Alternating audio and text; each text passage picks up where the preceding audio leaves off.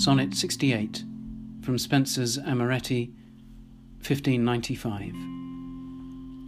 Most glorious Lord of life, that on this day didst make thy triumph over death and sin, and having harrowed hell didst bring away captivity, thence captive, us to win. This joyous day, dear Lord, with joy begin, and grant that we, for whom thou didst die, being with thy dear blood clean washed from sin, may live for ever in felicity. And that thy love, we weighing worthily, may likewise love thee for the same again. And for thy sake, that all like dear didst buy, with love may one another entertain. So let us love, dear love, like as we ought. Love is the lesson which the Lord us taught.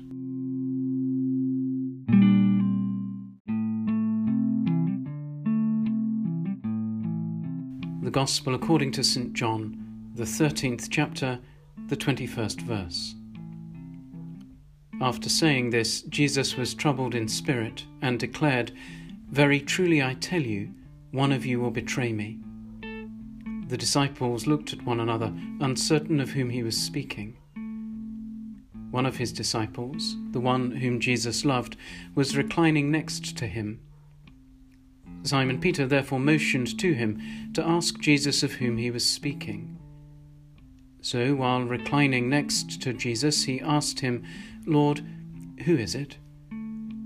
Jesus answered, "It is the one to whom I give this piece of bread when I have dipped it in the dish."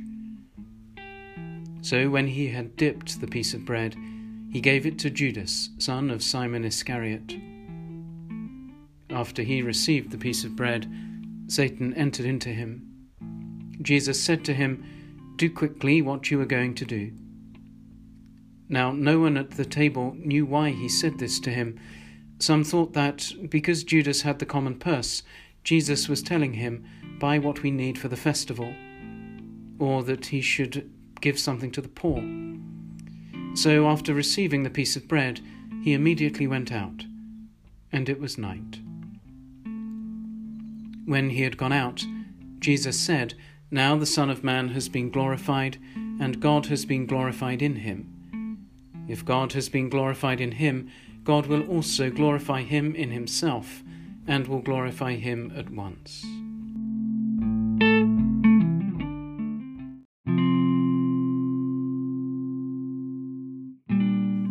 For thy sake, that all like dear didst buy. Lord, who is it? When we hear today's Gospel open with the statement that Jesus was troubled in spirit, we recall our Lord's words yesterday, "Now my soul is troubled." But this is a different sort of trouble. Yesterday we saw Jesus' vital being, his human psyche, quake at the nearness of death. But today, John draws him as a prophet. It is not Jesus' emotional crisis, but his speaking in the spirit that is described, as one writer put it. Don't underestimate the capacity of prophets to make trouble, needful or not, for themselves and for others.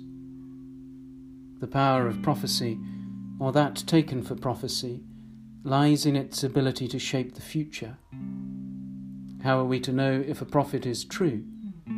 If the thing does not take place, it is a word that the Lord has not spoken, so the writer of Deuteronomy. The true prophet brings about things that reveal the truth. And so our Lord reveals, with the little piece of bread he gives to Judas, that the crucifixion shall not be brought about unless by betrayal from within. Mine own familiar friend, in whom I trusted, which did eat of my bread. Very truly, one of you will betray me. Lord, who is it?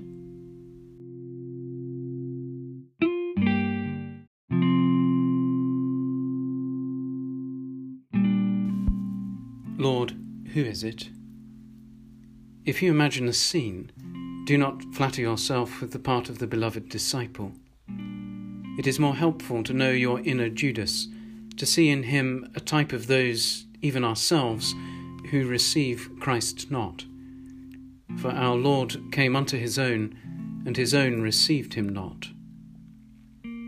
Judas did not learn love's lesson because his heart resented. He resented others the response of love to love. He refused to acknowledge that he belonged to love. He had no proper grasp that his life was someone else's gift. And yet, in the words of our poem, our Lord all like deer didst buy.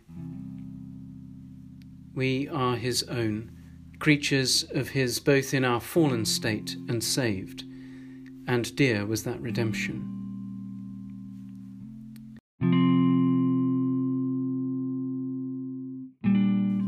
We might do well to read John's account of the Last Supper as a discourse on boundaries. Judas's response to Jesus the prophet was to take himself outside the community of disciples. In order to betray Jesus, he must move from within to without, from the comfort of companionship at table into the night. Had he not transgressed that boundary, the truth of the cross and the truth of the resurrection would not have been revealed as they are. Let us think briefly about the way John describes the end of Jesus' interaction with Judas. John writes, "After Judas received the piece of bread, Satan entered into him." Now St. Luke uses the same phrase to describe Judas's decision. Satan entered into Judas. The words are the same, but the narrative is different. How are we to understand this? Luke's account is more individual and psychological, and perhaps, in the word of one commentator, even exculpatory. On the other hand, John is something of a dualist, fond, perhaps over-fond, of mythology. There is for John darkness and there is light, and Judas, upon the entry of Satan, has passed a boundary into night.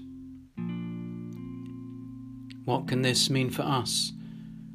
The Satan is, of course, the accuser, and Judas's betrayal of Jesus brings about a series of accusations that Jesus is a blasphemer and a threat to Caesar, which results in the Lord's death.